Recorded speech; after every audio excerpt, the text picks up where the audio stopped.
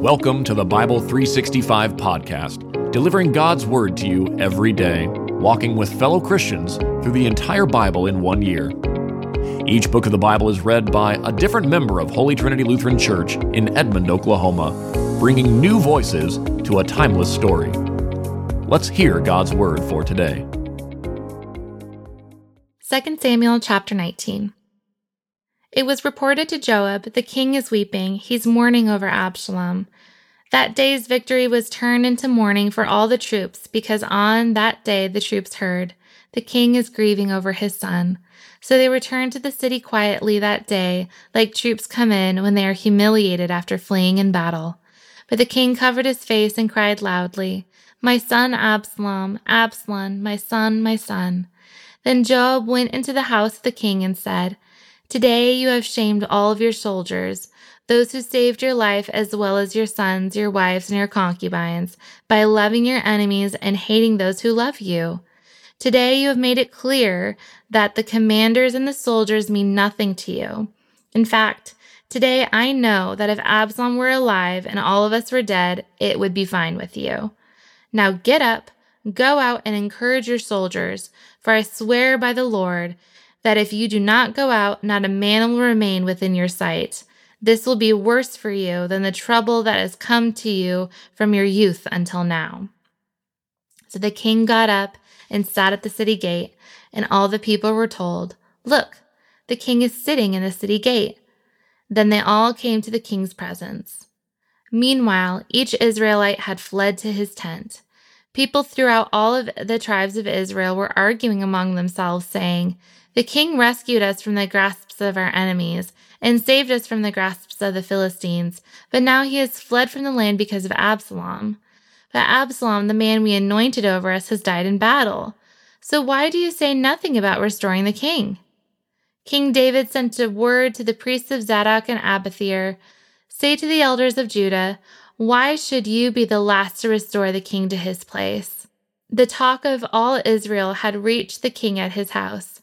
"You are my brothers, my flesh and blood, so why should you be the last to restore the king? And Asma, aren't you my flesh and blood? May God punish me and do so severely if you don't become commander of my army from now instead of Joab." So he won over all the men of Judah, and they unanimously sent a word to the king, "Come back, you and all your servants." The king returned, and when he arrived at the Jordan, Joab came to Gilgal to meet the king and escort him across the Jordan. Shimei of Gerar and the Benjamite from Braham hurried down with the men of Judah to meet King David. There were thousands from Benjamin with him. Zibiah, an attendant from the house of Saul, with his 15 sons and 20 servants, also rushed down to the Jordan ahead of the king. They forded the Jordan to bring the king's household across to do whatever the king desired.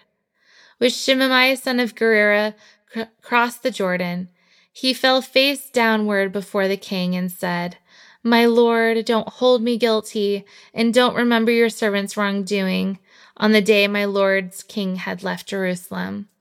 May the king not take heart, for your servant knows that I have sinned.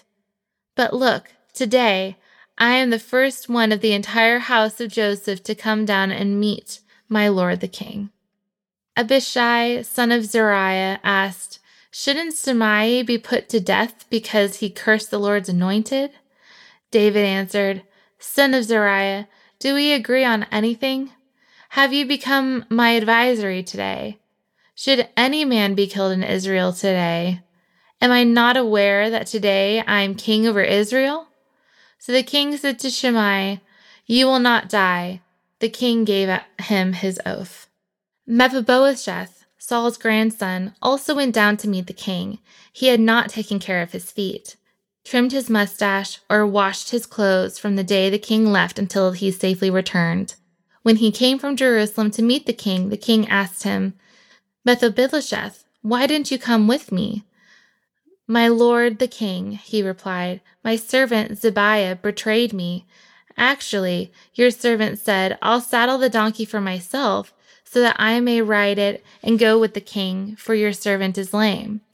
Zibiah slandered your servant to my lord king, but my lord the king is like an angel of God. So do whatever you think best. My grandfather's entire family deserves death for my lord the king, but you set your servant among us to eat at your table. So what further right do I have to keep on making appeals to the king?" And the king said to him, "Why keep on speaking about the matters of yours? I hereby declare you and Zibiah are to divide the land." Mephibosheth said to the king, "Instead, since my lord the king has come to his place safely, let Zibiah take it all." Barzillai the Gileadite had come down from Rogelim and accompanied the king to the Jordan River to see him off the Jordan. Barzillai was a very old man, 80 years old, and since he was a very wealthy man, he had provided the needs of the king while he stayed in Mahanaim. The king said to Barzillai, "Cross over with me, and I'll provide for you at my side in Jerusalem." Barzillai replied to the king, "How many years of my life are left that I should go up to Jerusalem with the king? I am now 80 years old. Can I discern what is pleasant and what is not? Can your servant taste what he eats or drinks? Can I still hear the voice of male or female singers? Why should your servant be added burden to my lord king? Since your servant is only going with the king a little way across the Jordan, why should the king repay me with such a reward? Please let your servant return, that I may die in my own city near the tomb of my father and my mother. But here is your servant Chiram. Let him cross over with you, my lord king. Do for him what seems good to you." The king replied, "Chiram will cross over with me, and I will do for him what seems good to you, and whatever you desire from me, I will do for you." So the people crossed the Jordan, and the king crossed. The king kissed Barzillai and blessed him, and Barzillai returned to his home. The king went to Galgal, and Chimham went with him. The troops of Judah and half of Israel escorted the king. Suddenly all the men of Israel came to the king. They asked him, "Why did our brothers, the men of Judah, take you away secretly and transport the king and his household across the Jordan, along with David's men?" All the men of Judah responded to the men of Israel, "Because the king is our relative. Why does that make you angry? Have we ever eaten anything of the king or been honored at all?" The men of Israel answered the men of Judah, "We have 10 shares in the king, so we have a greater claim to David than you. Why then do you despise us? Weren't we the first to speak of restoring the king?" But the words of the men of Judah were harsher than those of the men of Israel. 2 Samuel chapter 20. Now a wicked man, a Benjaminite, named Sheba of Bechuri, happened to be there. He blew the ram's horn and shouted, "We have no portion in David, no inheritance in Jesse's son, each man to his tent, Israel." So all the men in Israel deserted David and followed Sheba's son of Bechuri, but the men of Judah from the Jordan all the way to Jerusalem remained loyal to their king. When David came to his place in Jerusalem, he took the 10 concubines he had left to take care of the palace and placed them under guard. He provided for them, but he was not intimate with them. They were confined until the day of their death, living as widows. The king said to Amasai, "Summon the men of Judah to me within 3 days and be here yourself." Amasai went to summon Judah, but he took longer than the time allotted him. So David said to Abishai, "Sheba, son of Bechuri, will do more harm to us than Absalom. Take your Lord's soldier and pursue him, or if he will find fortified cities and elude us." So Joab's men, the Sherites and the Pethites, and the warriors marched out to Abishai's command. They left Jerusalem to pursue Sheba, son of Bechuri. They were at the great stone in Gideon, where Amasa joined them. Joab was wearing his uniform, and over it was a belt around his waist, with a sword in his sheath. He approached, and the sword fell out. Joab asked, "Amasai, are you well, my brother?" Then with his right hand, Joab grabbed Amasai by the beard and kissed him. Amasai was not on guard against the sword in Joab's hand, and Joab stabbed him in the stomach with it and spilled his intestines to the ground. Joab did not stab him again, and Amasa died. Joab and his brother Abishai pursued Sheba son of Bikri. One of Joab's young men had turned over Amasai, saying, "Whoever favors Joab and whoever is for David, follow Joab." Now Amasai had been withering in his blood in the middle of the highway, and the men had seen that all the troops stopped. So he moved Amasai from the highway to the field and threw a garment over him, because he realized that all of those who encountered Amasai were stopping. When he was removed from the highway, all the men passed by and followed Joab to pursue Sheba son of Bikri. Sheba passed through all the tribes of Israel to Abel of Beth-makkah. All of the Berites came together and followed him. Joab's troops came and besieged Sheba and Abel in Beth-makkah. They built a siege ramp against the outer wall of the city, while all the troops with Joab were battering the wall to make it collapse. A wise woman came out of the city. "Listen, listen. Please tell Joab to come here and let me speak with him." When he had come near, the woman asked him, "Are you Joab?" "I am," he replied. "Listen to the words of your servant," she said to him. He answered, "I'm listening." She said, "In the past they used to say, 'Seek counsel in Abel,' and that is how they settle disputes. I am one of the peaceful and faithful in Israel, but you are trying to destroy a city that is a mother in Israel. Why would you devour the Lord's inheritance?" Joab protested, "Never! I would never devour or demolish. That is not the case. There is a man named Sheba, son of Bikri, in the hill country of Ephraim, who has rebelled against King David. Deliver this one man, and I will withdraw from the city." The woman replied to Joab, "Watch.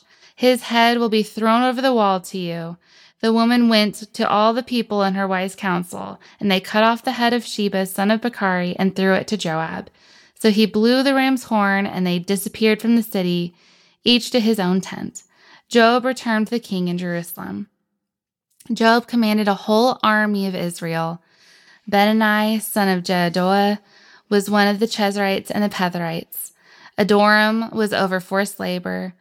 Jephthah, son of Ahilud, was the court historian. Sheva was the court secretary. Zadok and Abiathar were priests. In addition to Ira the Jerite, was David's priest. 2 Samuel chapter 21. During David's reign, there was a famine for 3 successive years. So David inquired of the Lord. The Lord answered, "It is due to Saul and his bloody family, because he killed the Gibeonites."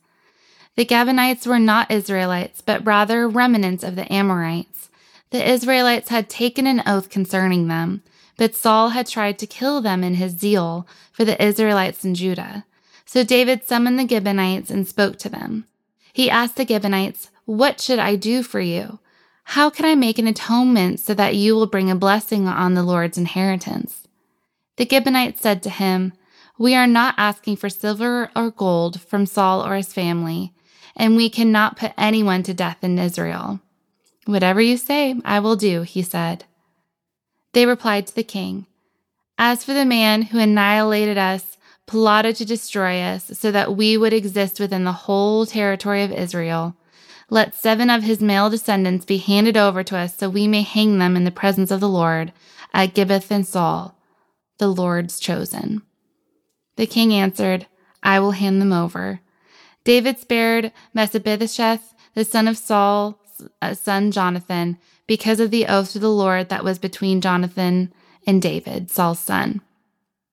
But the king took Amari and Mephibosheth, who were the sons from Rizpah, daughter of Ai, and born to Saul, and 5 sons who were Merab, daughter of Saul, who had born to Adriel, son of Bezalel, and Mahalathite, and handed them to the Gibeonites. They hanged them on the hill in the presence of the Lord.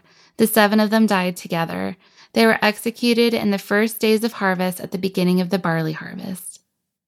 Rizpah, Ai's daughter, took a sackcloth and spread it out for herself on the rock from the beginning of the harvest until the rain poured down from the heaven on the bodies. She kept the birds of the sky from them by day and the wild animals by night.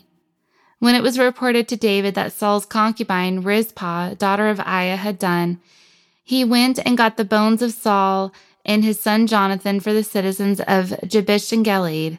They had stolen them from the public square in Bethshan, where the Philistines had hung the bodies the day the Philistines had killed Saul and Gibeah. David had the bones brought from there. They gathered up the bones of Saul's family who had been hanged, and buried the bones of Saul and his son Jonathan at Zelah in the land of Benjamin in the tomb of Saul's father Kish. They did everything the king commanded. After this, God was receptive to prayer for the land. The Philistines again waged war against Israel. David went down with his soldiers, and they fought the Philistines, but David became exhausted. Then Ishbi-Benob, one of the descendants of the giant, whose bronze spear weighed about 8 pounds, and who wore new armor, intended to kill David. But Abishai, son of Zeruiah, came to his aid, struck the Philistine, and killed him. Then David's men swore to him, "You must never again go into us with battle. You must not extinguish the lamp of Israel." After this, there was another battle with the Philistines at Job. At that time, Sabbakai and Hushathite killed Zippath, who was one of the descendants of the giant. Once again, there was a battle with the Philistines at Job, and Elathan, son of Jeroham, and Bethlehemite killed Goliath of Gath. The shaft of his spear was like the weaver's beam. At Gath, there was still another battle. A huge man was there with 6 fingers on each hand and 6 toes on each foot, 24 in all. He too was descended from the giant. And when he taunted Israel, Jonathan, son of David's brother Shimei, killed him. These 4 were descendants of the giant in Gath and were killed by David and his soldiers.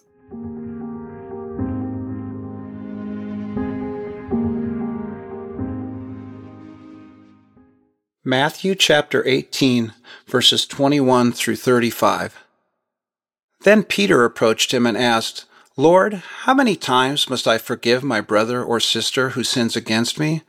As many as 7 times? I tell you, not as many as 7, Jesus replied, but 70 times 7.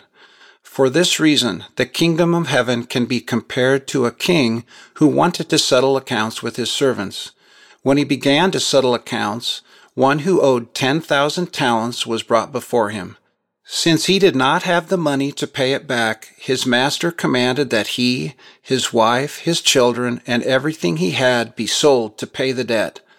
At this, the servant fell face down before him and said, 'Be patient with me, and I will pay you everything.'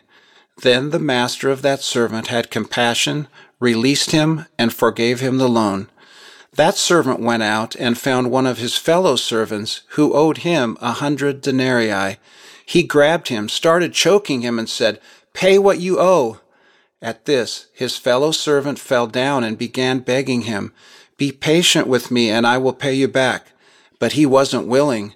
Instead, he went and threw him into prison until he could pay what was owed. When the other servants saw what had taken place, they were deeply distressed and went and reported to their master everything that had happened. Then, after he had summoned him, his master said to him, 'You wicked servant, I forgave you all the debt because you begged me.